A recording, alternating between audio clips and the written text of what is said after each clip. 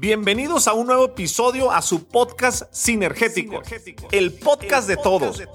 Un espacio donde invito expertos, agentes de cambio y grandes personas con extraordinarias historias que te ayudarán a acelerar tu crecimiento en tu negocio sin descuidar tu persona, fondo antes que forma, haciendo sinergia con él, contigo y conmigo. Mi objetivo es inspirarte, motivarte, acelerarte y hacer sinergia para que juntos alcancemos todos nuestros objetivos. Si estás listo, comenzamos.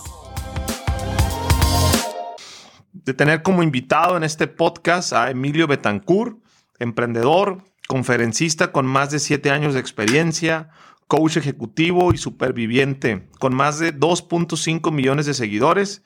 Emilio Betancourt es definitivamente la persona indicada para hablar de decisiones. Cuando tenía apenas 13 años fue diagnosticado con cáncer y fue entonces cuando decidió por primera vez en su vida, decidió vivir. El cáncer le arrebató una pierna que ahora no tiene, pero que tampoco le hace falta, logrando competir en paralimpiadas, en maratones y en ultramaratones. Su récord personal alcanza la increíble cifra de 59 kilómetros recorridos en una silla de ruedas, récord que aún promete superar. Conferencista y coach ejecutivo avalado internacionalmente por la Continuing Coaching Education, es el coach más joven de su generación y es el conferencista más enérgico del momento. La evidencia más grande de su poder de decisión es haber logrado todo esto a sus 24 años de edad. Amigo, bienvenido a este espacio, a tu casa, Sinergéticos. Has vivido muchas cosas en 24 años. Es increíble. Ha sido una vida todavía no muy larga, pero sí muy bien vivida. Definitivamente. Muy bien vivida. Fíjate que quisiera iniciar esta conversación. Por ahí tengo en mis historias de Instagram, que al rato la voy a subir. De hecho, pensando en que te iba a invitar en el podcast, ahora que nos tocó compartir escenario en la TED de Guadalajara de Plaza Fundadores. Yo termino mi conferencia, tú estabas en el bloque de la tarde, no sé si recuerdas, y tú estabas con los ojos cerrados y estabas diciendo tu conferencia, estabas hablando de tu conferencia, y yo te abro y alcanzo a grabar y pásale, hermano. No, tú síguele. O sea, realmente lo que quería era hacer la historia de que no hay suerte, ¿no? Es preparación, ¿no? A uno a veces ve las conferencias de las personas, oye, qué ganas, qué buenos para hablar, pero no se ve la parte de la preparación, ¿no? Del guión, de la estructura. Claro. No se ven las 6 horas que andaba ahí mordiéndome las uñas detrás de la bambalina para una conferencia que duró un poquito más de 7 minutos. Se va así, ¿no? Sí. Oye, definitivamente. Dentro de tu conferencia, que digo, todavía no sale, pero hubo una parte que yo mientras me fui en carretera me quedé pensando y quisiera que lo compartieras con la audiencia. Y lo he estado pensando de manera diaria, para ser honesto. No recuerdo las palabras exactas, pero era un párrafo que tú me leíste y me decías que era algo así, que la gente no tiene miedo a morir. ¿Sí te acuerdas? Claro, definitivamente. Tal cual, sí. Las palabras exactas que utilicé en la conferencia es, creemos que el miedo más grande que puede vivir el ser humano es el miedo a la muerte, ¿no? Tenemos esta concepción de que la muerte es algo que nos aterra, que nos hace temblar, pero la premisa y la noticia con la que llego yo a esta conferencia es que el ser humano en realidad no le teme a la muerte. Si algo he aprendido yo, que llevo más de 12 años luchando ojo a ojo con la muerte, es que no le tenemos miedo a ella en sí. Y la pregunta que me vas a hacer es entonces, ¿a qué sí le tenemos miedo? A lo que le tienes miedo, a lo que ustedes le tienen miedo, es a que llegue el día de partir y tú no hayas logrado eso que te habías prometido lograr. Que tú no hayas cumplido ese sueño que te hacía sentir volar. Que llegue el momento de partir y tú no te hayas sentido ganar. Eso sí nos hace temblar. Esa fue con la que me quedé. La palabra era ganar. Que al final de la vida no te sientas ganador. No te sientas que digas, ganar. Chin. Claro. Y lo he venido pensando, de ahí salí, me fui a Aguascalientes y me ponía la música, y lo he tenido en mi mente porque estoy por tomar una serie de decisiones muy locas para el siguiente año donde pues, yo me he venido evolucionando con lo que estoy haciendo ahora con marca, Nunca mis negocios. Nunca te he conocido una sola decisión que no haya sido loca, ¿eh? Sí. Hasta la fecha, cabrón. No, es que está la siento muy loca, pero al final de la vida creo que de eso se trata, ¿no? De ese famoso impacto, ese legado. Y más que eso, que tú te sientas que ganaste. Claro, o sea, vivir esta experiencia de luchar contra la muerte por tanto tiempo, por tantos años y de manera tan fuerte, sí, me ha permitido obviamente hacerme preguntas que normalmente uno no se hace.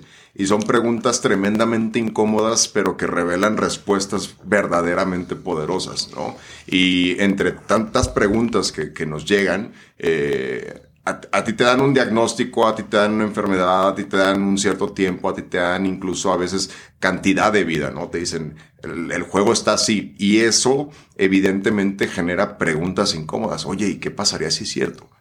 ¿Y qué pasa si sucede? ¿Qué pasa si no sucede? ¿Qué quiero hacer? ¿Qué no quiero hacer? Y entonces esa experiencia me ha llevado a hacerme preguntas, te digo, muy incómodas. ¿Estoy contento con mi vida? Una pregunta que a mí me tocó hacerme. Sí. Y que para quien la escuche, si verdaderamente la recibe de corazón, puede encontrar mucho valor en ella. Yo un día me pregunté, si el día de hoy yo tuviera que partir, si Dios decidiera que el día de hoy es momento de que yo trascienda a siguiente vida, ¿qué tan feliz me sentiría con lo que he logrado? Sin aceptar mediocridades, sin decir lo pude haber hecho. No, así de frente, verdaderamente, sin consolarte y sin compasión.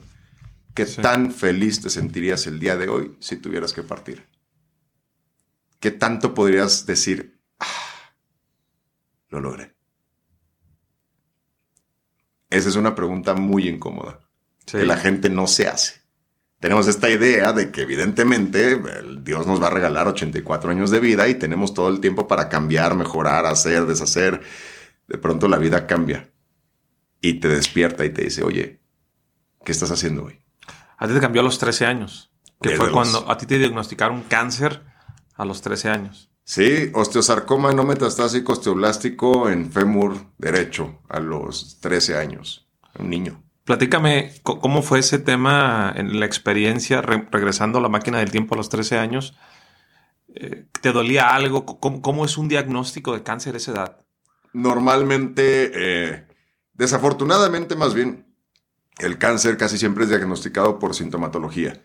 Es decir, porque ya tienes algún dolor, ya hay un síntoma. Sí. Desafortunadamente, cuando existe sintomatología, significa que el cáncer ya está, no digo muy avanzado, pero ya es algo. O sea, sí, no tenemos en México la cultura de la prevención. Sí. Todos deberíamos hacernos estudios que no son costosos y te los puedes hacer una vez al año y con eso tienes para estar muy tranquilo.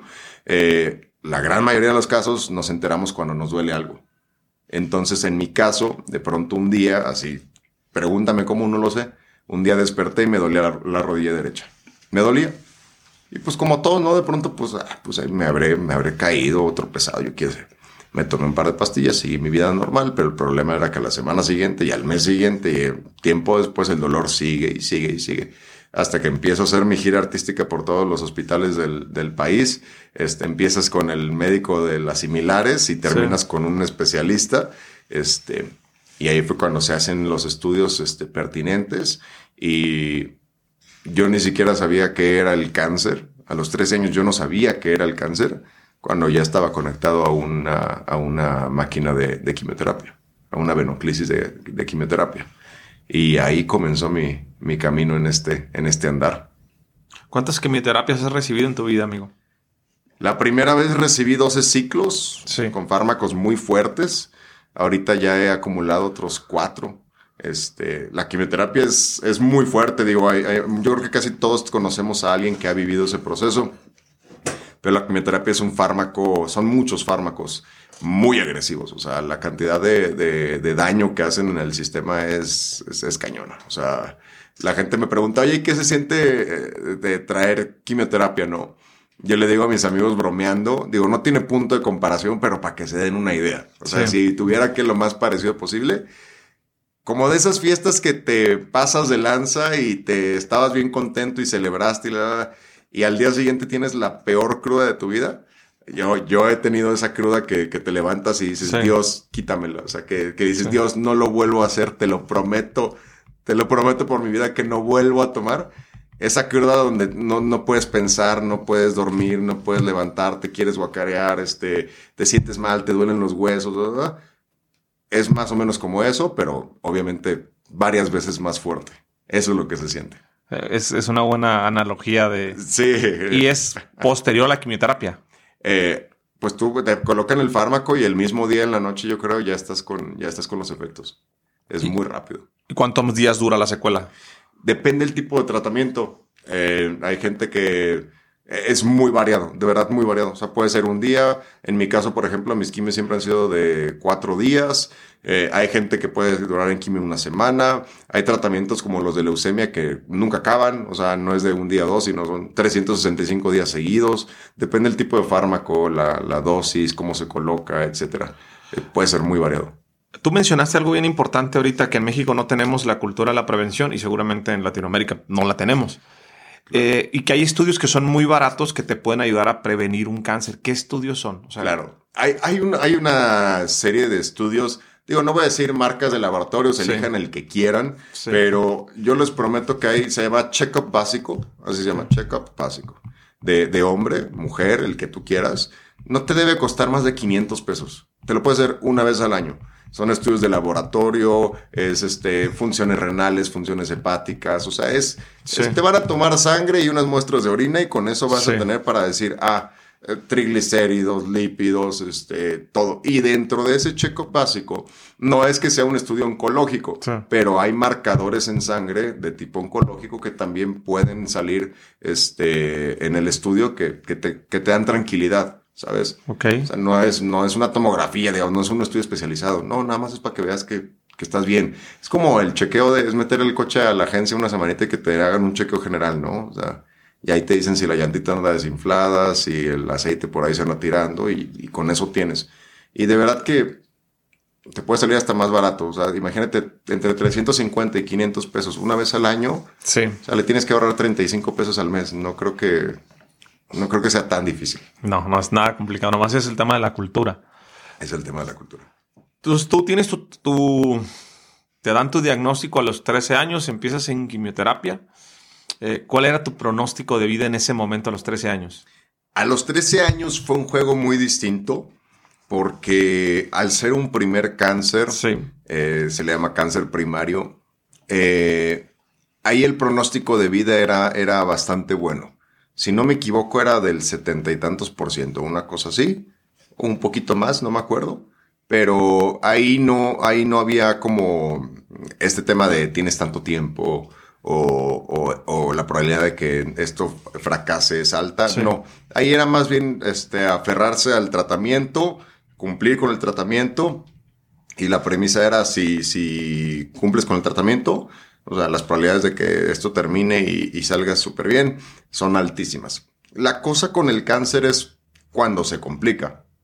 Es decir, a los 13 años era algo muy sencillo. Era un tumor, no hubo metástasis y eso lo hace mucho más fácil de trabajar. La cuestión es cuando ya no es 1, sino 2 o 3. Cuando hay metástasis en el cáncer es un punto muy diferenciador en los tratamientos. O sea, al haber una metástasis, es decir, que el cáncer se multiplique, ya los factores cambian muchísimo. ¿Qué pasó de ese diagnóstico al momento en que perdiste la pierna? Fíjate que esa es una historia bien bonita.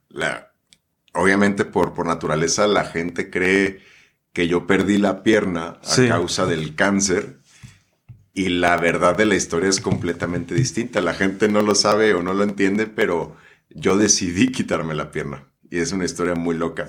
A los 13 años, yo llego un día al hospital. Esa fue la primera vez que escuché yo cáncer en mi vida. Yo traía el dolor de la rodilla. Entré a hospital, estudios. Por fin llego al Federico Gómez, ahí en Ciudad de México. Y un grupo de médicos internos hicieron algo que se llama una mesa redonda. Se iban a reunir 10 especialistas de todas las áreas, iban a revisar mi caso para saber entre ellos a dónde dirigirme, porque nadie sabía decirme qué era lo que yo tenía o lo que estaba pasando.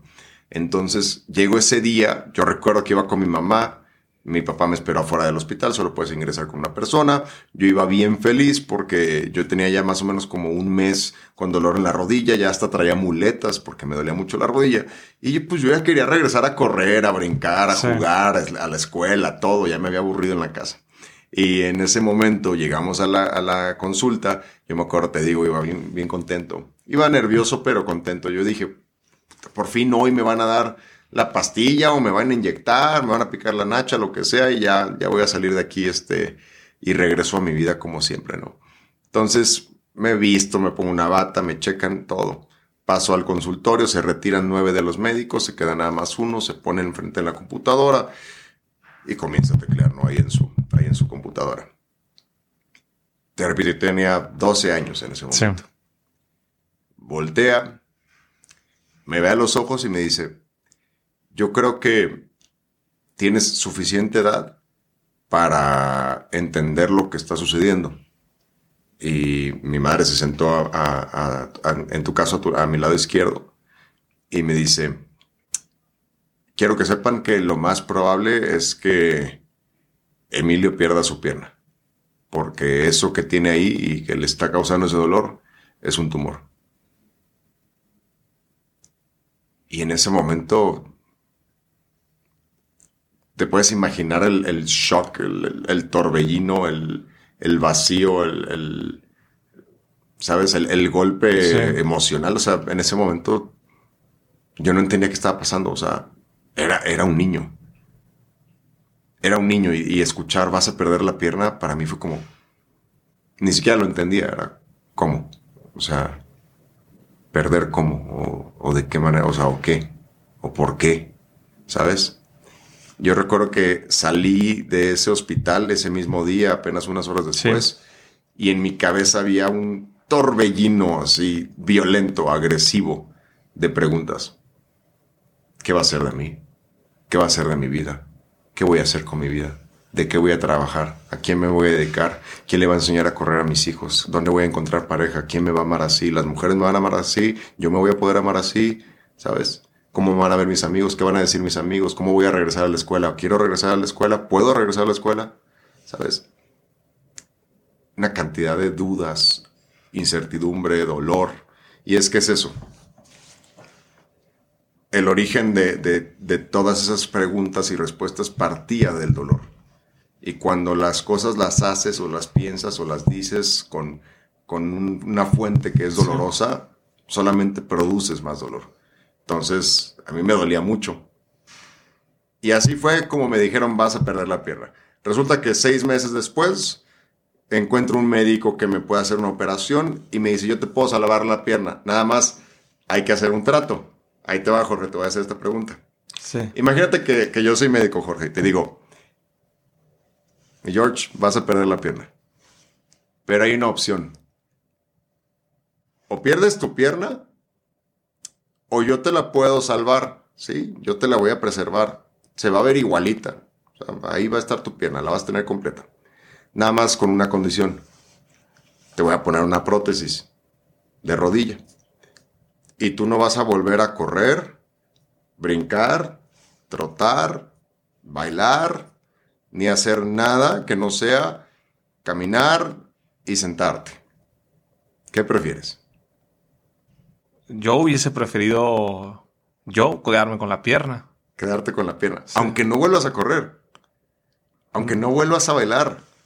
Aunque no vuelvas a... Esa fue la decisión que yo tomé, ¿eh? No te estoy cuestionando. Porque, pero iba a caminar. Pero vas a caminar. Sí, vas a caminar. Sí. Te quedas con tu pierna. Yo me quedaría con caminar. ¿Sí? Sí. Fue la misma decisión que yo tomé. Y ahí te va la traducción. Yo tomé esa decisión no por libertad, sino por miedo. O sea, yo dije, prefiero no volver a correr y no volver a brincar y no volver a bailar, pero tener mi pierna. Sí. ¿Por qué? Porque no me quiero ver incompleto, porque no me quiero sentir incompleto, porque no quiero imagínate, o sea, sin una pierna, ¿qué va a pensar la gente? ¿Qué va a decir la gente? ¿Cómo van a ver los niños? Entonces, yo decidí eso. Y así viví por casi, desde los 13 hasta los 18, por casi 5 años. 5 años no corrí, No bailé, no brinqué, no troté, no hice. Yo descubrí el deporte en silla de ruedas a los 14.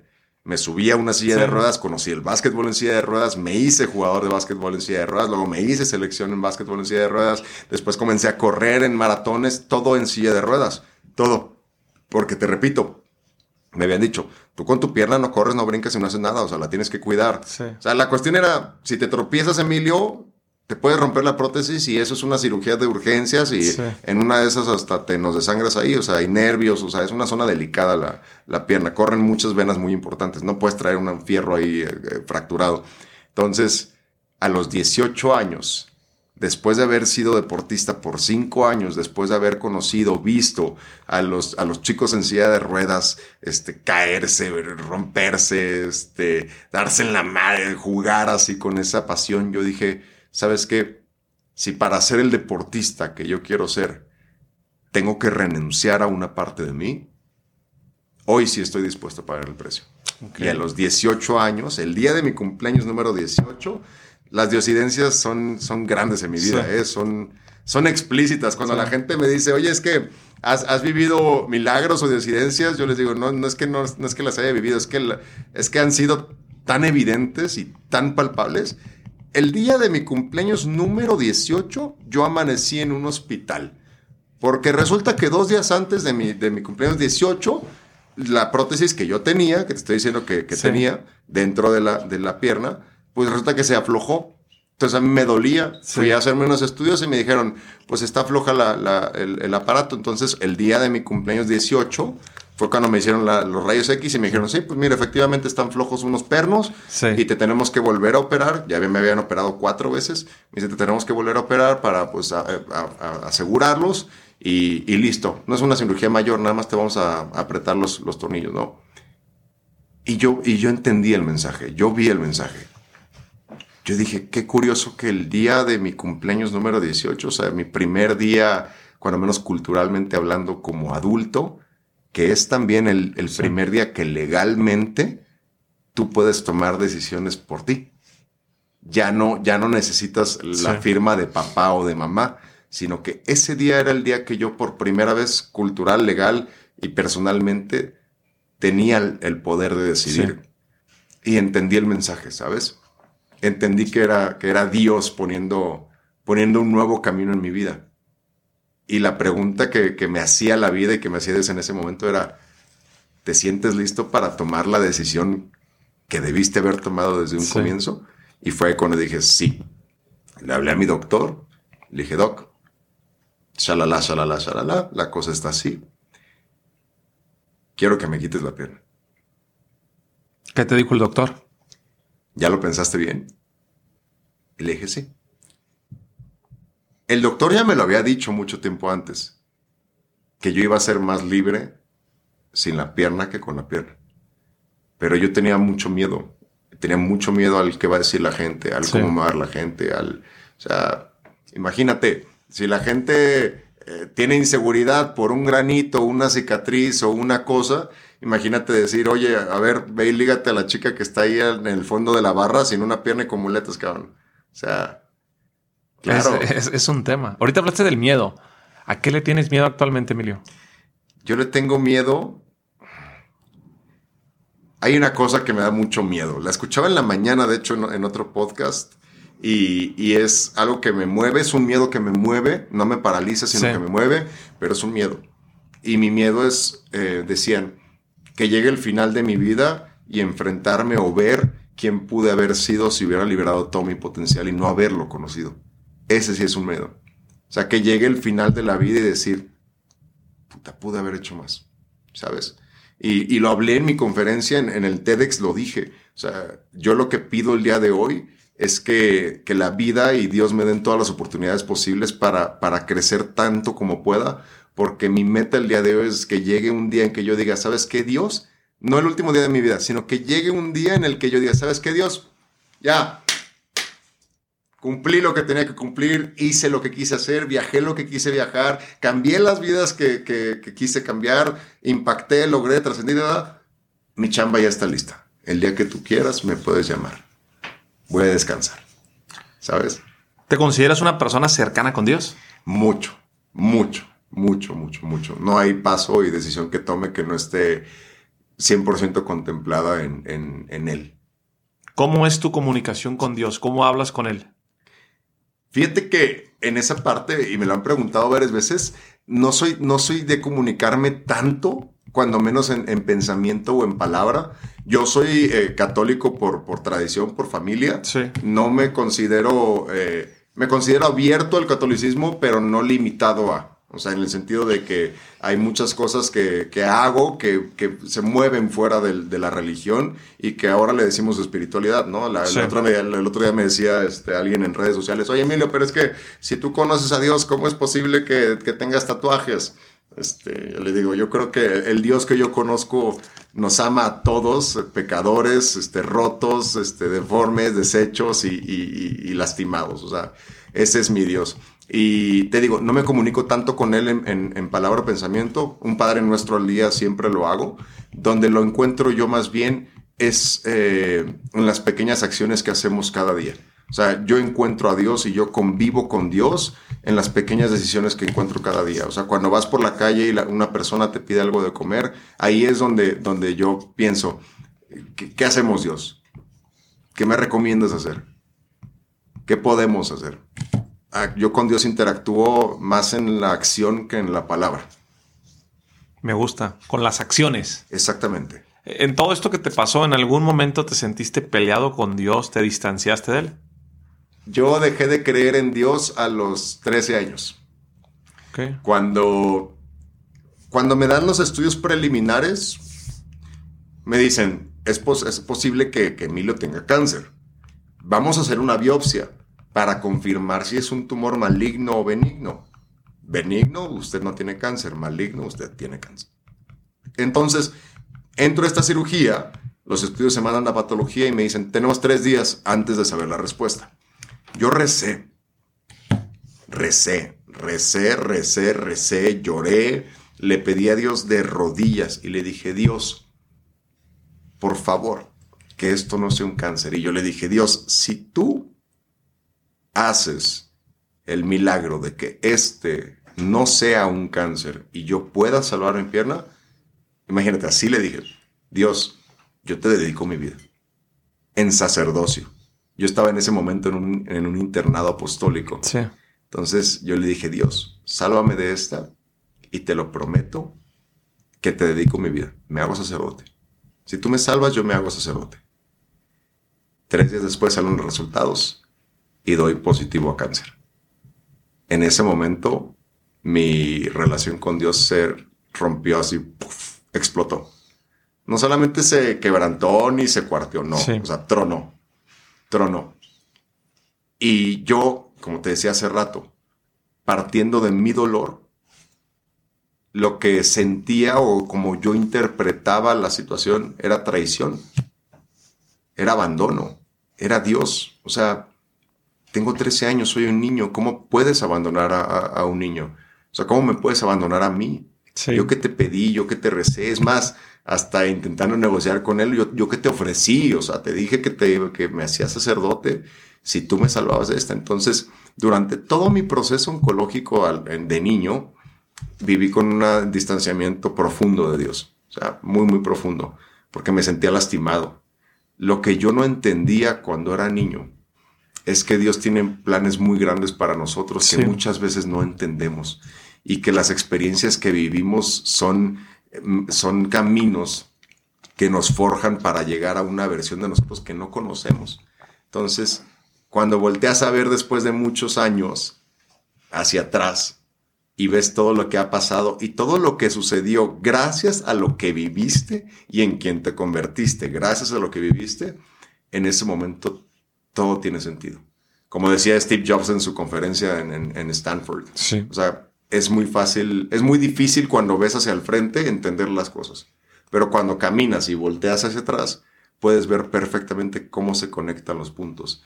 Y hoy así abiertamente y en cámara te puedo decir, Dios sabía que el cáncer era lo mejor que me podía suceder a mí. Y hoy yo también lo sé. yo no sería la mitad de quien soy el día de hoy si yo no hubiera vivido esa enfermedad. Yo no sería la mitad de atrevido, Sí. movido, de lo que yo sea que pueda hacer, sea mucho o poco, yo no lo sería si yo no hubiera vivido eso. O sea, yo no estaría aquí. O sea, tan simple como eso. Yo no estaría aquí contigo, Jorge, si yo no hubiera vivido esto. Si yo no hubiera pasado por el cáncer, no me hubiera hecho deportista, no hubiera sido conferencista, no estaría aquí. Quién sabe, estaría en otro lugar, pero te lo prometo que no estaría aquí. Y cuando llega el día de hoy y dices, estoy tan agradecido por estar aquí contigo, por haber estado en TEDx el fin de semana, volé en globo hace menos de 48 horas, me voy de viaje al extranjero el siguiente año, son cosas que se las debo todo a lo que viví. Y por eso, aunque la gente no me pueda entender y aunque parezca muy loco de mi parte, el cáncer es lo mejor que me ha sucedido. Cambié el dolor por amor, ¿sabes? Yo digo mucho en mis conferencias, todo lo que nos pasa en esta vida es para bien, aunque en el momento no lo entiendes. Y todas las cosas malas que en teoría me pasaron, yo hoy las agradezco, porque creo que coincido contigo, no estaría aquí si no fuera por esos regalos que yo tuve. Ya lo paso no a pesadillas, lo paso en la terminología de regalos. Oye, Emilio, y en el tema de tu historia, a los 18 años tomas la decisión entonces de quitarte la pierna. A los 18 años tomé la decisión de quitarme la pierna. ¿Cómo te metiste en el tema paralímpico y hacer el tema del deporte, luego hexatlón? ¿En qué momento llegó esa parte?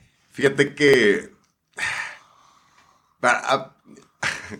Es que cuando tienes una discapacidad... Sí. Yo siempre fui muy deportista, pero nunca competí ni nada. O sea, nada más siempre fui un niño muy movido.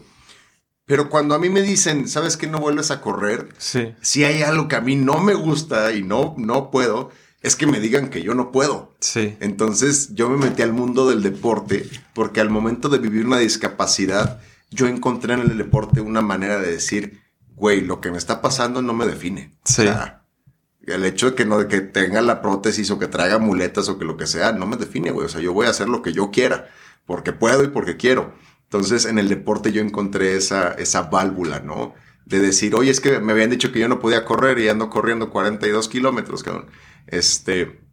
Entonces, yo entré al mundo del deporte porque me encanta, Sí. porque encontré en un refugio y porque encontré en él un crecimiento para mí. Hay algo que hoy en día yo promuevo mucho y es que le digo a la gente,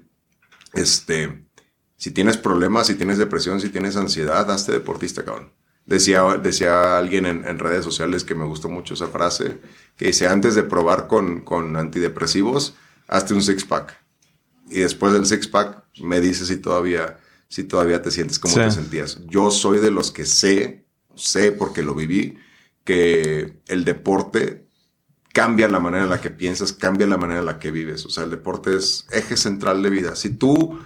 tengas la edad que tengas, si tú no estás haciendo deporte, te lo prometo que no eres tan feliz como podría serlo. Eso te lo prometo yo. Si no estás haciendo algún deporte, si no estás practicando algo, no eres tan feliz como podrías serlo. Una persona plenamente feliz tiene deporte y tiene ejercicio y tiene movimiento en su vida. Eso es ley, no hay otra manera. Ok.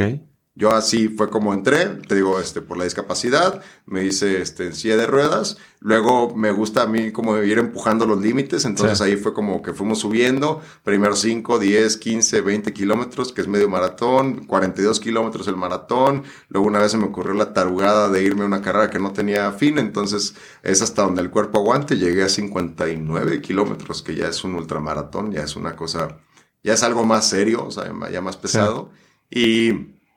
me han llegado muchas invitaciones. El año pasado grabé en Colombia con MTV Resistiré. Imagínate qué chingón, o sea, y lo que estamos cambiando en la gente, en la mente de las personas, ¿no? Competí contra cabrones, te voy a decir, un amigazo, lo amo mucho, un Fernando Lozada, que es un cabrón que mide 1,90 m y pesa 120 kilos, de puro músculo. Osiris Orozco, que también 1,85 m y pesa 100 kilos. Y luego estaba yo, cabrón. 65 kilos y sin una pierna, güey. Compitiendo. Sí. Unos contra otros, güey. El mensaje que se dejó en esa competencia fue un mes de grabación, o sea, un mes de competencias y todo. El mensaje que se dejó fue impactante. O sea, verme que no llegué a la final, no fui el ganador, Sí. pero ver que un cabrón sin una pierna pudo llegar más de la mitad del camino, Sí. o sea, donde muchos otros ya habían sido derrotados, eso dejó un mensaje muy, muy contundente. Oye, y entonces te sientes pleno, te sientes feliz en ese momento. ¿Cómo fue que regresa el cáncer? Fíjate, bien gracioso, porque cuando estábamos grabando MTV Resistiré, yo ya traía un dolor en la espalda. Y de hecho en las competencias, o sea, ya en grabación, y eso es algo que comentábamos todos cuando terminaron las grabaciones, cuando sucedió todo lo que ha sucedido. En las grabaciones, yo para competir tenía que ir a producción y me inyectaban analgésicos, pero pues ya no tomados, o sea, ya inyectados, porque Sí. yo tenía un dolor de espalda terrible. Sí. Y yo pensaba que traería una contractura muscular y yo como deportista decía, pues estoy aquí compitiendo, estoy lesionado y pues mientras yo no descanse y vaya a rehabilitación, o sea, esto va a empeorar. Entonces a mí se me hacía normal, yo decía, traigo un dolor terrible, pero pues es normal, pues estoy lesionado y estoy compitiendo. Sí. Entonces me inyectaban doloneurobión cada competencia. Termina la grabación, regreso yo a México con el dolor terrible que traía y así competí. A la semana ya estoy en el consultorio del médico por el dolor que traigo y a los 3 días tengo una tomografía en mano con un tumor en la espalda. Así fue como regresó el cáncer.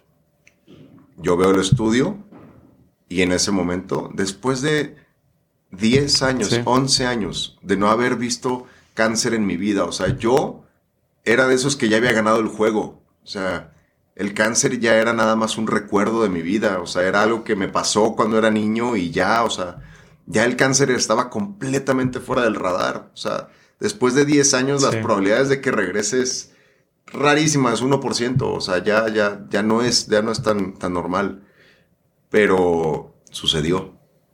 Me dan el estudio y ahí es cuando me doy cuenta, dije, no es una lesión, este es un tumor. Sí. Tenía un tumor en T6 y T7. ¿Cómo se ve un tumor en un estudio? Depende del tipo de estudio. Los estudios de imagenología más comunes son las tomografías y las resonancias.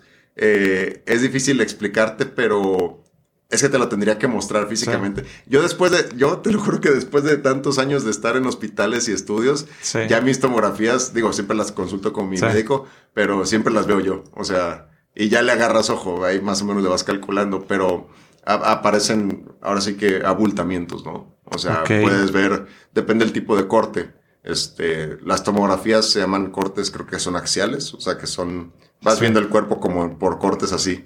Entonces ahí aparecen, ahí se ven las formaciones que se van haciendo. Ok. Y entonces te dicen que tienes cáncer. ¿A los qué? ¿Qué edad tenías? 23 años, me detectan el tumor en columna. Me opero el 9, no, como el 12 de enero. Sí. Me opero, me quitan el tumor de la espalda. Salgo de la cirugía y el doctor me dijo, no logré quitar todo. Está en una zona muy delicada. La columna vertebral es una zona pues, muy delicada porque ahí está la médula ósea, la médula espinal. Sí. Yo sé que para muchos es como que sabemos qué es, pero no sabemos para qué sirve. Básicamente la médula es el eje central de tu sistema nervioso. Sí. Entonces, ¿qué es la médula? Es un tallo, o sea, es una fibra que va, es como fibra óptica. Es una fibra que va del cerebro hasta la punta de la columna. Y si tú tocas esa fibra, la cantidad de consecuencias que puede tener es infinita. O sea, un daño medular puede dejarte en silla de ruedas, puedes tener parálisis, puedes tener malfuncionamientos, puedes tener pérdida de la sensibilidad, pues mil cosas, pero es una zona muy delicada. Entonces me dicen, no pudimos quitar todo porque pues está en una zona muy delicada y no quisimos como meternos de más, pero pues ahí más o menos quitamos lo que pudimos y pues hay que seguirle con otro tipo de tratamientos. Eso fue en enero. En febrero me hago un PET. Y es un video muy famoso. De hecho, creo que es el video más fuerte que he tenido en redes sociales. Sí. Habrá tenido una cosa así como 20 y tantos millones de personas alcanzadas. Porque yo decidí hacer mi proceso de oncología. La primera vez que tuve cáncer tenía mucho miedo, mucho dolor. Entonces tuve un proceso muy egoísta. O sea, fue para mí. Yo no le conté a nadie, ni publicaba nada, ni nada. O sea, yo estaba solo en una esquina viviendo mi dolor solito. Y ahora había tomado la decisión de hacerlo más más transparente para todos, ¿no? O sea, que la gente viviera conmigo lo que es tener un cáncer, que vean lo que es vivir un proceso oncológico. Entonces, en febrero me hago el PET y es un video muy famoso donde salgo llorando en mi coche porque abro los resultados con mi mamá, me estoy grabando, según yo estaba grabando porque iba a celebrar que estábamos bien y todo lo contrario. O sea, el estudio arroja que yo no tenía un cáncer, tenía 4. Ok. Y eso fue un golpe terrible, o sea, resulta que tenía en la columna, que tenía en la costilla, que tenía en un pulmón. O sea, eso ya es... Ya es un cáncer bastante avanzado, pues. O sea, ya cuando tienes metástasis tan regadas así, ya estás hablando de un cáncer bastante avanzado. Y eso complica mucho los pronósticos. Cuando dices complica los pronósticos, ¿qué pronóstico de vida te dieron en ese momento? Primero yo llegué bueno, no voy a hablar de instituciones para no decir. Llegué a un hospital público de aquí de Guadalajara. Toda mi vida yo me había tratado en instituciones públicas. Todo mi tratamiento lo había tenido en instituciones públicas. Llego, un oncólogo ve mis estudios y me dice, ya no hay nada que hacer. Y yo le digo, ¿cómo que no hay nada que hacer? Me dice, es que tienes muchos tumores. O sea, me dice, es imposible, tendría que operarte de todos. Y es imposible que yo te opere, pues, la espalda y la costilla y el pulmón, todo junto, porque, pues, es complicado y luego que el tratamiento y la fregada. Entonces, a mí lo primero que me dicen, la primera opinión oncológica que tuve de una médico oncólogo fue, ya no hay nada que hacer. Y le dije, pero es que ¿cómo que no hay nada que hacer? O sea, ¿a qué te refieres? O sea, ¿cuánto tiempo te refieres? ¿De qué estás hablando? Y salí con una muy mala experiencia de esa consulta. No me gustó nada. Porque creo que hasta la médico tenía como miedo de decirme la verdad. Y yo soy alguien que necesito que me digas la verdad. O sea, a mí no me digas cosas dulces que me... No, o sea, a mí háblame con la verdad porque toda mi vida he sido honesto para los demás y espero que lo sean para conmigo. Y no. Me dijo, pues es que te podemos dar tratamiento paliativo, no sé. Pero pues así como está, pues estaríamos hablando de, no sé, algunos meses, quizá un par de años. Tiempo después, ya un médico oncólogo con más experiencia y mucho más formal me dice, por tu tipo de cáncer, por tu situación, por tu contexto y el tratamiento que te vamos a dar, podemos pensar más o menos en 2 años. El promedio, no es el promedio, porque es distinto. La media de vida de las personas con tu tipo de cáncer, hablando del tipo de cáncer específicamente del gen o de la mutación que tienes. O sea, el cáncer tiene muchas formas, dependiendo del tipo de mutación que tienes. Entonces resulta que así como soy yo de imprudente en la vida, pues también mi cáncer es una de las cosas más raras que hay. Se llama pleomorfo de alto grado indiferenciado. Es un nombre que a los oncólogos les da miedo. Resulta que mi pinche cáncer es de esos locos que puede ser lo que él quiera. O sea, si el cabrón quiere hacerse de hueso, puede ser de hueso, puede ser de pulmón, puede ser, o sea, por eso se llama pleomorfo. Puede agarrar la pinche forma que se le antoje. Yo le decía bromeando a una amiga que quiero mucho, que también es coach, le digo, pinche cáncer tan chingón que tengo, le digo, tenía que ser como su pinche dueño. O sea, el cabrón no tiene límites, el culero. O sea, el güey dice que pues, se puede hacer lo que él quiera hacer.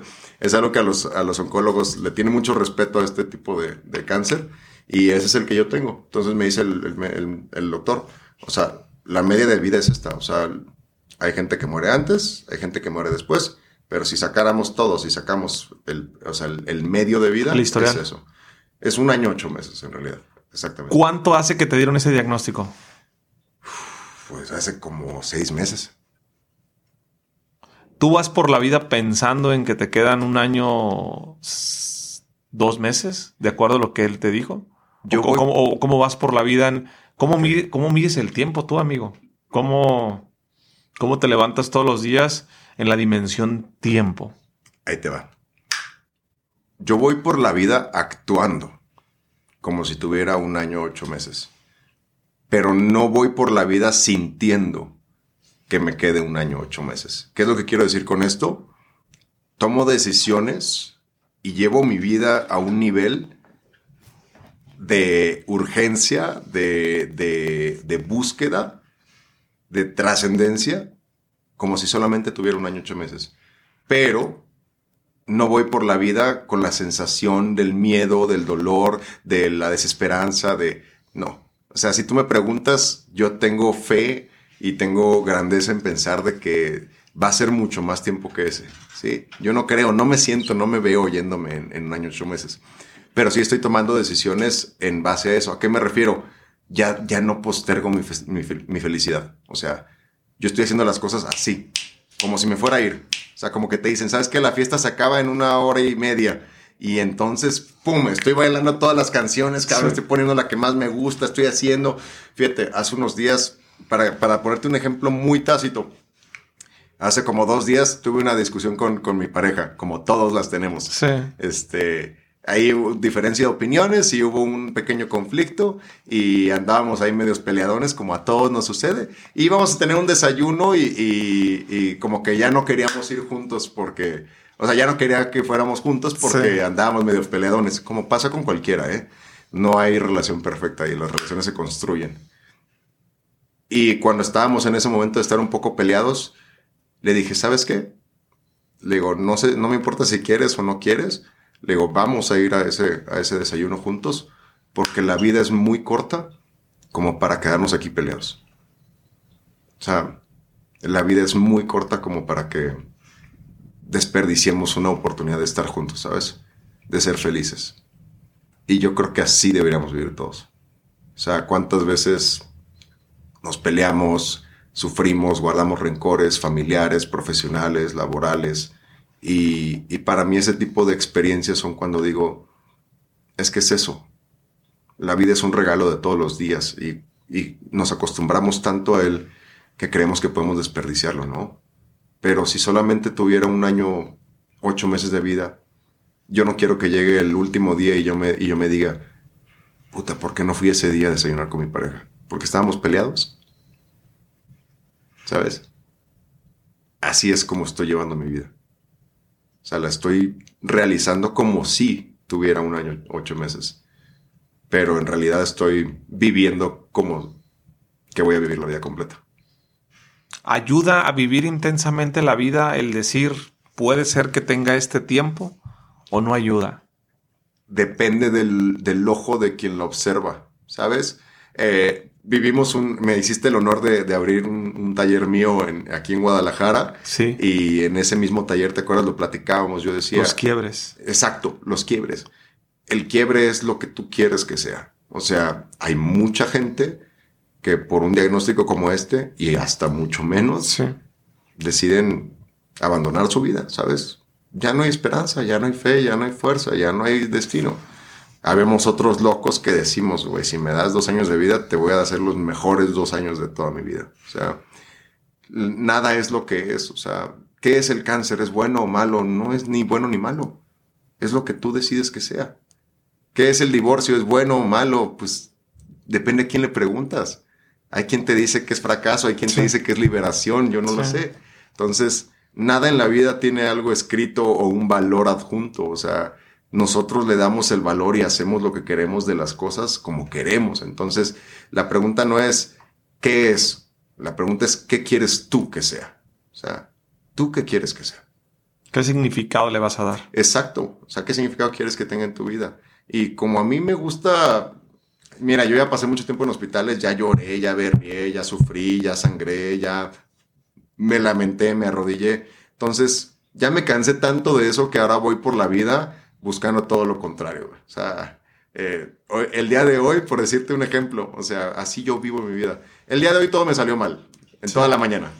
Teníamos el podcast estaba programado para 1 hora, tuve un problema, no podía salir de casa, llegué por mi coche que había dejado 5 días parado porque me fui de vacaciones, no prendía, luego no estaba mi pareja, no tenía cables, resulta que la camioneta es eléctrica, entonces los cables están en la cajuela, no abre la cajuela porque está apagada, todo mal. Pregúntame si yo estaba enojado o pregúntale a mi novia si yo estaba enojado en la mañana, no. Digo, tampoco es que yo diga, ay, a huevo, no prendí mi camioneta, no. Pero tú que a mí me veas enojado o frustrado o sufriendo en la vida, en el día a día, es altamente complicado. O sea, es muy difícil que tú me vayas a mí enojado. O sea, Ya sufrí mucho como para sufrir porque una pinche batería no prendió, porque el pinche tráfico está cabrón, ¿no? Porque, o sea, ya son cosas que... ¿Cuál es tu mensaje para toda la gente que se enoja de cualquier pequeñez, que se frustra por cualquier tontería? ¿Qué le dirías? Uy, conozco muchos de esos, ¿eh? Y digo, intenta uno no rodearse tanto porque la energía se pega, ¿eh? Sí. O sea, la energía se pega y hay personas que más que sumarte parece que cuando te juntas con ellos te drenan energía, ¿no? Y hay personas que somos todo lo contrario. Yo qué les diría que están viendo la vida desde el lado equivocado, ¿sabes? Están viendo la moneda desde el lado equivocado. Y cada día que estás desperdiciando en no ser feliz, ¿sabes? En ver más los problemas que las soluciones, en ver más los defectos que la belleza de lo que existe. Hay gente que se puede parar frente a la Torre Eiffel y la van a criticar porque hay una lata de coca tirada en el suelo, ¿sabes? O sea, hay gente así. Hay gente que le va a buscar la grieta a cualquier muro y la basura en cualquier edificio. Y lamentablemente en la vida, y este es mi mensaje, en la vida siempre vas a encontrar lo que tú busques. ¿Quieres encontrar problemas? Vas a encontrar problemas. ¿Quieres encontrar motivos para enojarte? Te vas a encontrar un chingo de motivos para enojarte. Entonces, si tú sabes que vas a encontrar lo que buscas, ¿para qué buscas lo que te duele? O sea, ¿para qué buscas el dolor? ¿Para qué buscas las quejas? ¿Para qué buscas lo negativo? O sea, te lo prometo que si giras la vista y en vez de eso empiezas a buscar las cosas buenas de la vida, hay un chingo. Hay muchas más de las que podrías contar. Hay muchas más de las que son malas, pues. Es eso, ¿sabes? Si tu vida no tiene tanta pasión como para que el tráfico te haga sentirte miserable, pues está cabrón. No estás viviendo de la manera correcta. ¿Cuál es tu mayor sueño en la vida, amigo? Ser papá. Ese es mi mayor sueño de la vida. Que Dios me dé la bendición de tener un hijo. Ese es mi mayor sueño. ¿De dónde crees que viene ese sueño? Viene del amor. Viene del amor, viene de un padre que me ama mucho. Viene de un padre y una madre que me aman mucho. Yo nací en una familia donde fui muy amado. Sí. He sido muy amado, soy muy amado. Y mis papás nunca me han dejado solo. Nunca, jamás. Solo con decirte que cuando empezó todo esto, desde el día 1, mis papás se mudaron a vivir conmigo. Ellos no vivían aquí en Guadalajara y se vinieron a vivir conmigo. Viven actualmente conmigo para cuidarme. Porque los días de quimio no puedo levantarme, porque alguien tiene que cocinar, porque ellos están aquí conmigo. Entonces mi sueño nace de una familia donde fui muy amado y yo no creo que exista cosa más hermosa que el amor de un padre a un hijo, de una madre a un hijo, y es un amor que yo quiero vivir antes de partir. O sea, es una de esas cosas que yo no cuestiono los planes de Dios, jamás. He llegado a un punto de plena confianza en Dios que yo le digo, Dios, sí. Es un mensaje muy fuerte, ¿eh? La gente va a decir, este cabrón está loco, pero yo he llegado a un punto de confianza tan grande en Dios. Sé que Dios está tan presente en mi vida que yo le he dicho a Dios, Dios, si mi partida, si el hecho de que tú me llames al cielo, si el hecho de que yo parta de este mundo es parte de un plan más grande del que yo puedo comprender, y esa es tu voluntad, que así sea. Es decir, si mi partida es parte de tu plan, que así sea. Ahora, Dios, si tú crees que yo puedo hacer más en este mundo quedándome, entonces que así sea, ¿sabes? O sea, yo ya no le digo a Dios, Dios, no me lleves. Yo le digo, Dios, si es tu plan, adelante.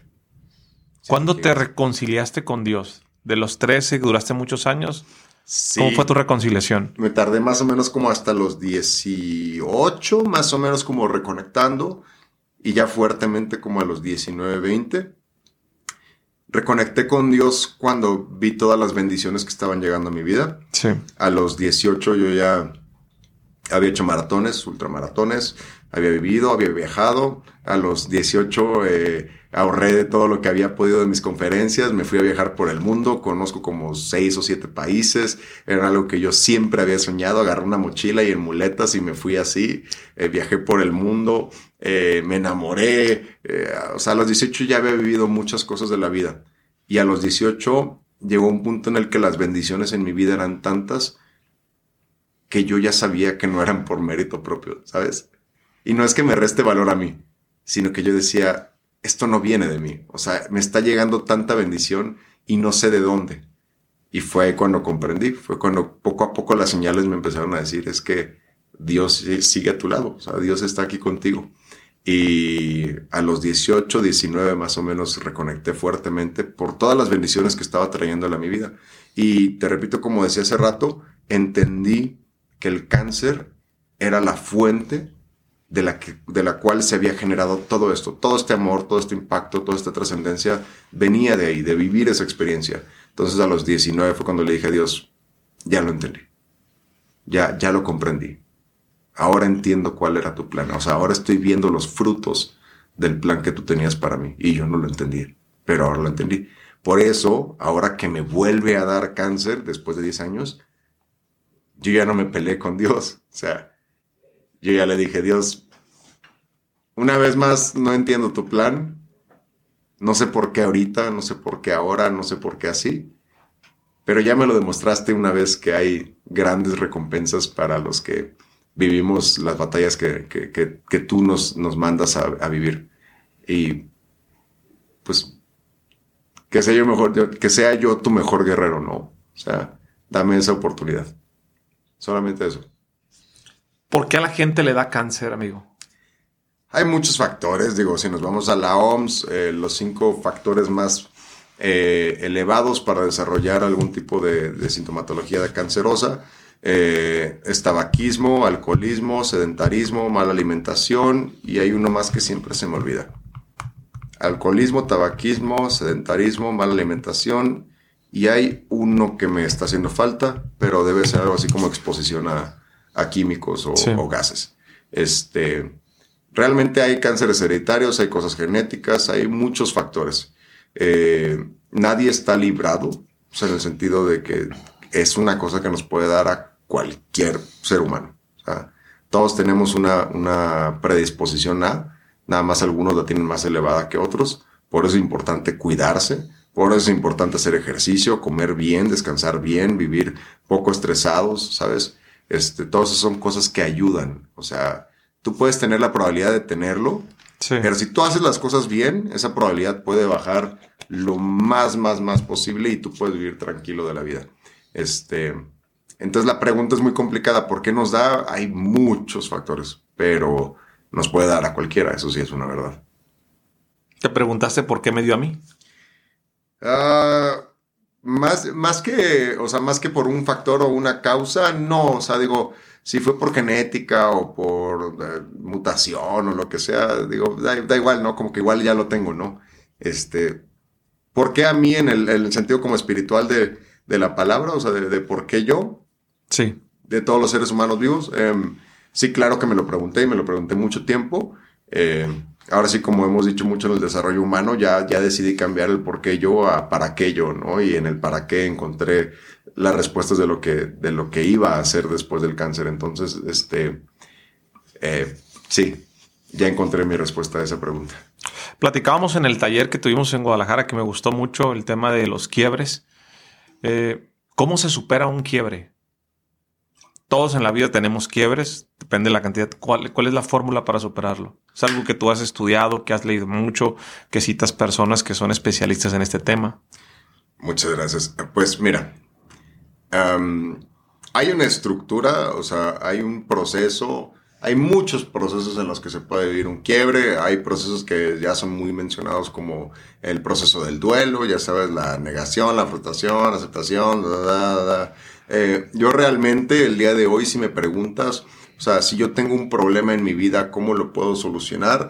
Yo creo que el primer paso que debemos tomar todos es comenzar a observar y ver los quiebres desde una perspectiva de amor. No de juzgar, no de dolor, sí, sino de amor. Poniendo un ejemplo.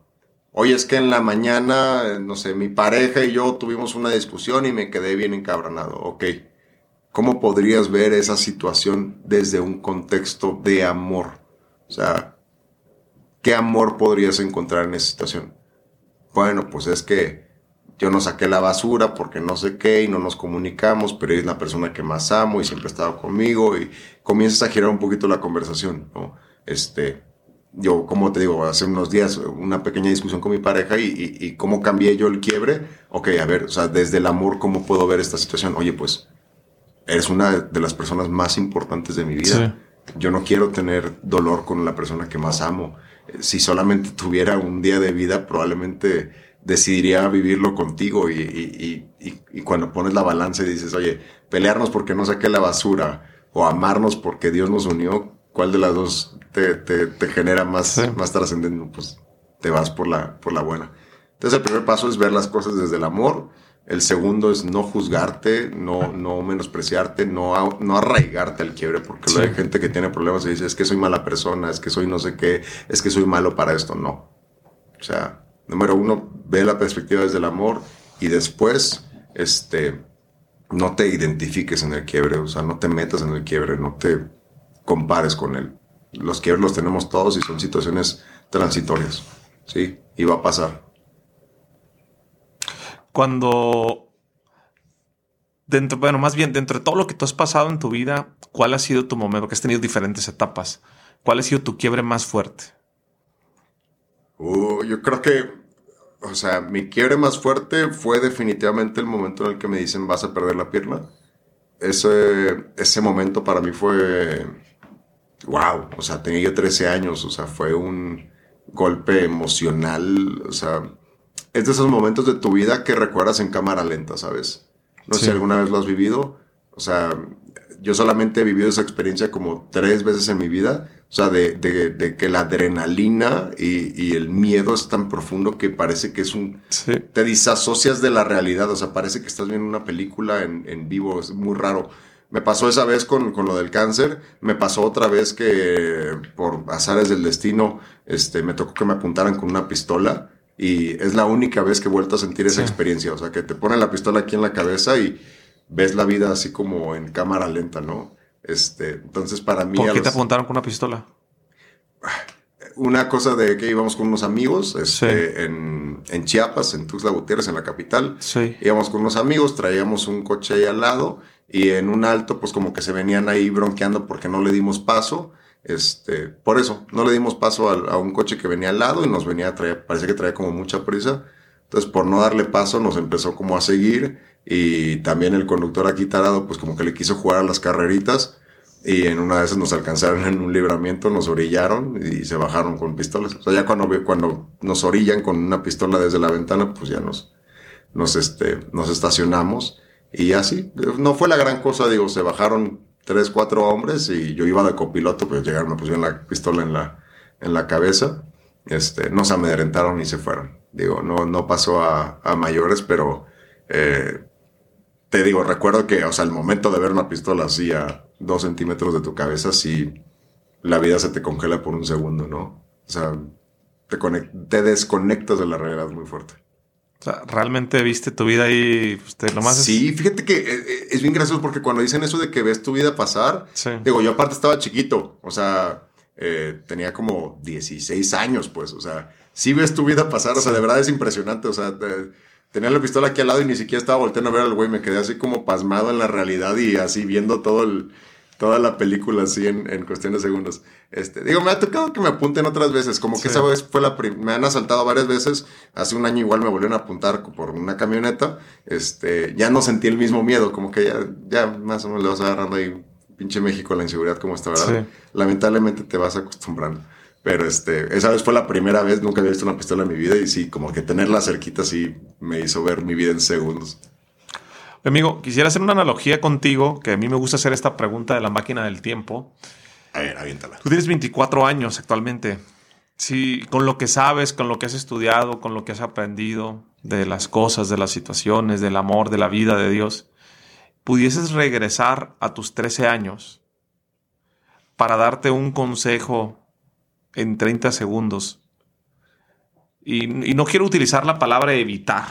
Okay. Un consejo de vida, de amor, de dinero, de lo que quieras. ¿Qué consejo te darías a ti mismo a tus 13 años? La vida es muy corta. No pierdas tiempo en dolor, ni en personas que no valgan la pena. Enfócate en las personas que te dan amor. Enfócate en los amigos que te dan ese abrazo. Enfócate en tu madre que te cuida y en tu padre que te procura. No pierdas ni un solo día la oportunidad de ser feliz porque la vida es muy corta. Y cuando no entiendas algo o cuando no entiendas por qué sucede algo, confía en Dios.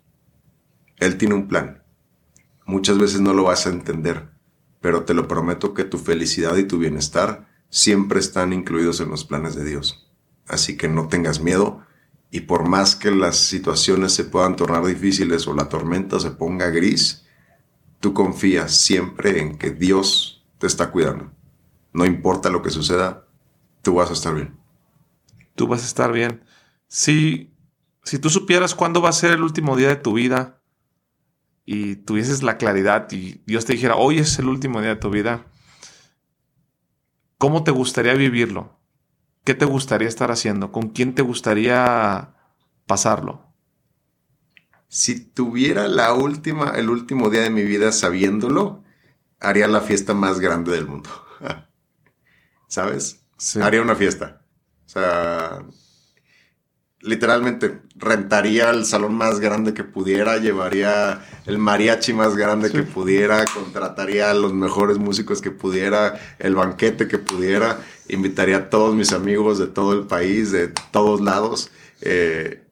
Fíjate que ahora que me dieron las buenas noticias de que estamos mejorando del cáncer, que estamos girando la batalla, no lo he hecho porque físicamente la quimioterapia no estoy al 100, entonces yo quiero esperarme que sea así, cuando ya esté yo al 100, que diga, puedo bailar, desvelarme y hacer y deshacer, pero yo tengo la intención de ir a Tuxtla, que es donde viví la mayor parte de mi vida, y quiero hacer la fiesta más grande que ha existido. O sea, es algo que ya tengo planeado. Un fiestón. No le he puesto fecha nada más porque necesito primero yo salir de la quimioterapia para poder estar bien, pero ya lo tengo bien planeado y ya dije que va a ser, o sea, literalmente la invitación va a decir, si alguna vez se ha aportado algo en tu vida o si nos tenemos algo de cariño, estás invitado. O sea, no va a haber de que, mi lista de invitados, no, es abierto, güey. O sea, si me tienes cariño, me tienes estima, nos llevamos bien, güey, o lo que sea, si fuimos juntos en la pinche kinder en la primaria y te acuerdas de mí, güey, y quieres celebrar que estamos vivos, güey, cáele, güey. Fiesta para celebrar que estamos vivos. Para todos, así abierta. O sea, no va a haber de que invitación y de que pase lista, no, abierta, güey. O sea, si tú y yo hemos conectado y quieres pasarla chingón y celebrar que estamos vivos, güey, cáele, güey. ¿Cómo te gustaría, cuando tú no estés en este mundo, amigo, cómo te gustaría ser recordado en una frase? Emilio fue. ¿Cuál sería tu oración? Wow, esa es una pregunta fuerte, ¿eh? Algo así como mi ¿cómo se le llama la que va en la lápida? ¿Letanía? No. No lo había pensado así, como tu esencia. ¿Epifanía? No, sí. es otra. ¿Cuál es tu esencia? ¿Cuál es tu mensaje?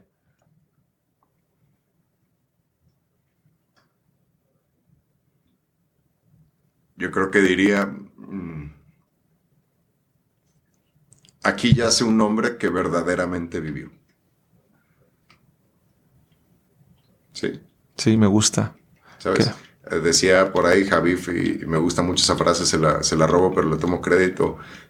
No todos los que están en el panteón alguna vez vivieron.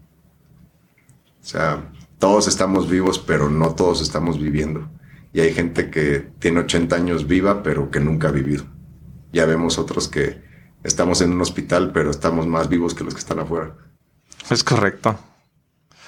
¿Qué te hace sentirte vivo, amigo? ¿Qué te hace levantarte todos los días por la mañana con esa energía y que no importa lo que te pasa, tú trabajas la parte positiva y ves lo mejor de la vida? ¿De dónde nace?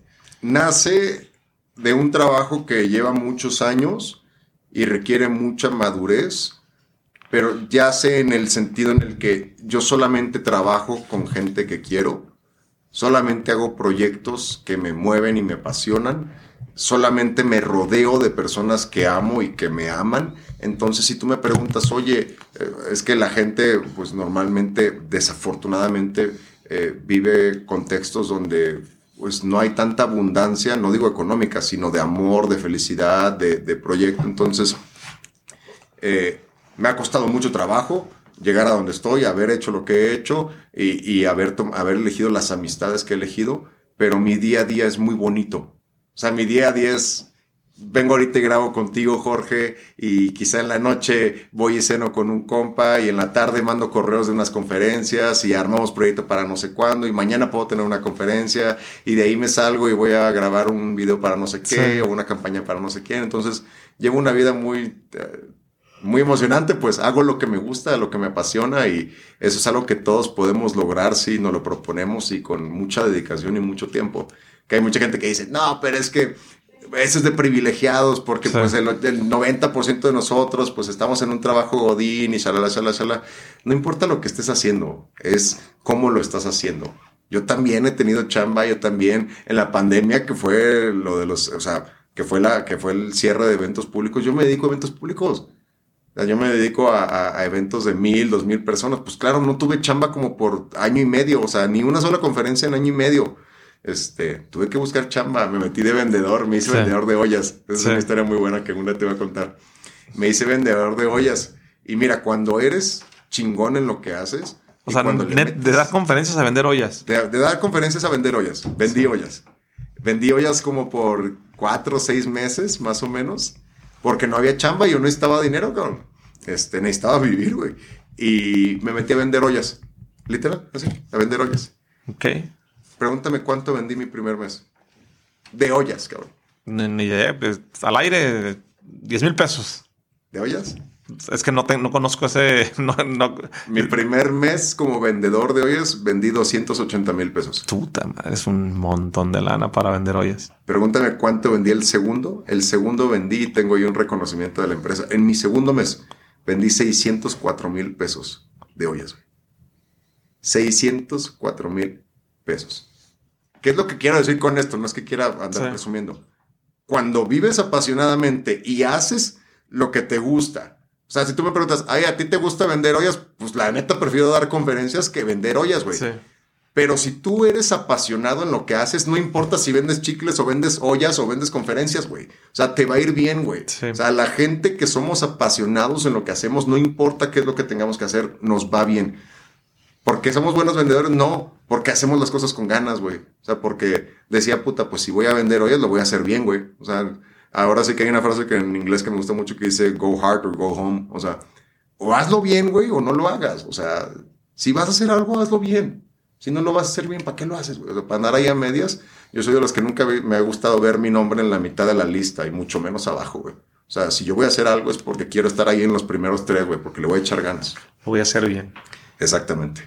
Amigo, déjame decirte que yo te escucho y normalmente soy callado en los podcasts. A mí me gusta que el invitado hable. No soy una persona que trate de hablar más y me gusta aprender.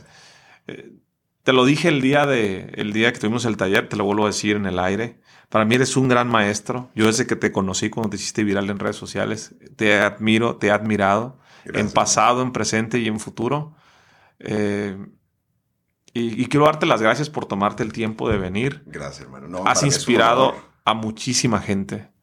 Tu propósito es bonito. Veo lo que estás haciendo.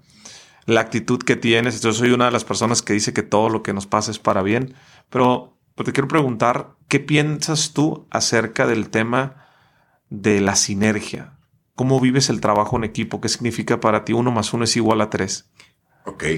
Fíjate que has estado, yo creo que, y qué increíble lo que estás haciendo, te lo reconozco, porque ahora yo también traigo la palabra sinergia y sinergético en mi día a día, Me da mucha risa, o sea, cómo nos la has inculcado, y le hemos encontrado mucho valor. Para mí, el 1 más 1 es igual a 3. Yo lo encuentro más en el dar que en el recibir. Yo creo que la sinergia, tan importante es dar como recibir, pero yo creo que la sinergia parte del dar, ¿no? O sea, si tuviera que haber uno antes que otro, o un huevo o una gallina, sí. Yo pienso que en la vida es dar. Y yo creo que, y estoy completamente seguro porque lo he vivido, que los que dan son los que más reciben. Y los que más dan son los que más reciben, ¿sabes? Y creo que esa es una ley de vida y creo que ese es el principio de la sinergia. La sinergia está en dar sin esperar a cambio, pero al que da, la vida le promete mucho de regreso, mucho. Yo creo que así vivo mi sinergia. Totalmente de acuerdo con esto. Amigo, una última pregunta para despedirnos. Si el mundo te pusiera atención con traductor incluido, todas las cámaras, todos los reflectores, para que tú les dieras un mensaje, ¿cuál sería tu mensaje?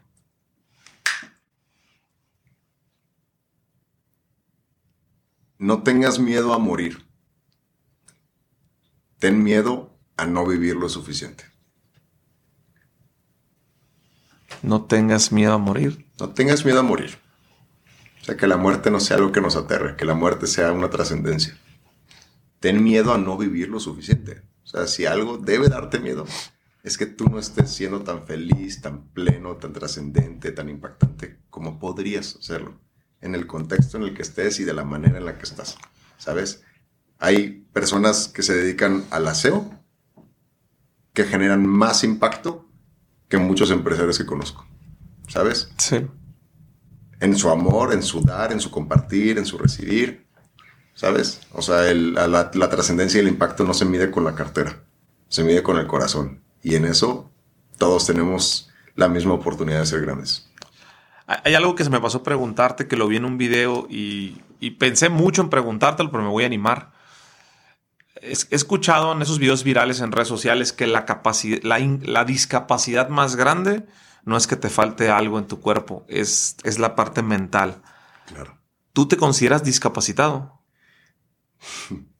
Cabrón, sin una pierna he corrido más que el 99% del mexicano promedio. O sea, no tener una pierna jamás ha limitado lo que yo pueda o no pueda hacer. O sea, soy el primero en levantarse y bailar en las fiestas. Soy el primero en salir a correr, ¿sabes? La discapacidad es 100% mental. Hay gente que por miedo y por dolor o por tristeza o por muchas cosas se permiten estar limitados en la vida. Y si hay algo que no permito en mi vida, no lo he permitido, no lo estoy permitiendo y jamás lo voy a permitir, es que me limiten. O sea, ni el cáncer, ni la discapacidad, ni nadie me va a decir que yo no puedo hacer algo. O sea, eso únicamente Dios lo puede decir, pero mi Dios es grande y me permite hacer todo lo que sueño, entonces no creo que me limite jamás. Más claro ni el agua. Amigo, gracias por estar aquí. Para las personas que no te conocen, que quieran saber más de ti, de tu proyecto, de conferencias, de talleres, de todo lo que tú haces, ¿cómo te pueden buscar? Claro, me pueden encontrar en redes sociales como emilio.beta, así estoy prácticamente en todas las redes sociales, o Emilio Betancourt, seguramente por ahí apareceré. Yo soy conferencista, comparto talleres, tanto empresariales, universidades, escuelas, todo. Nosotros nos dedicamos a todo. Para mí es un gusto poder sumar. Si alguien quiere integrar esto a alguno de sus proyectos, nosotros somos los más emocionados y honrados. Y yo soy de aquí de Guadalajara, Jalisco. Hay mucha sinergia que hacer aquí en Guadalajara, fíjate. Sí. Yo creo que somos un estado con mucho potencial y nos ha faltado apalancarnos y hacer más sinergia entre nosotros. Pero aquí en Jalisco vamos a hacer grandes cosas. Que empiece la era de la colaboración. Sí, de verdad que sí. Así y tú será. eres el pionero, hermano. Así será. Ese es el camino para crecer, el trabajo en equipo. Espero que les haya gustado mucho. No olviden suscribirse y compartan el episodio. Éxito, campeones. Si te gustó el episodio, compártelo con alguien más. También sigue a Sinergéticos Podcast en Spotify o suscríbete en iTunes y califícame con 5 estrellas para que más gente lo pueda encontrar y hagamos sinergia con más personas. Mencióname en Instagram con lo que más te haya gustado lo que escuchaste el día de hoy en este episodio, como Jorge Cerratos F. Eso es todo por hoy. Yo soy Jorge Cerratos y espero que tengas una semana con muchísima sinergia. ¿Estás listo para convertir tus mejores ideas en un negocio en línea exitoso? Te presentamos Shopify. Tal vez no lo sabías, pero nuestro podcast More Than Mamis es un negocio y lo empezamos, por supuesto, para desahogarnos y hablar sobre la maternidad, no para convertirnos en expertas de ventas y del e-commerce. Así que sí, necesitábamos ayuda para vender nuestro merch y poner en marcha nuestra tienda. ¿Y cómo suena con Shopify?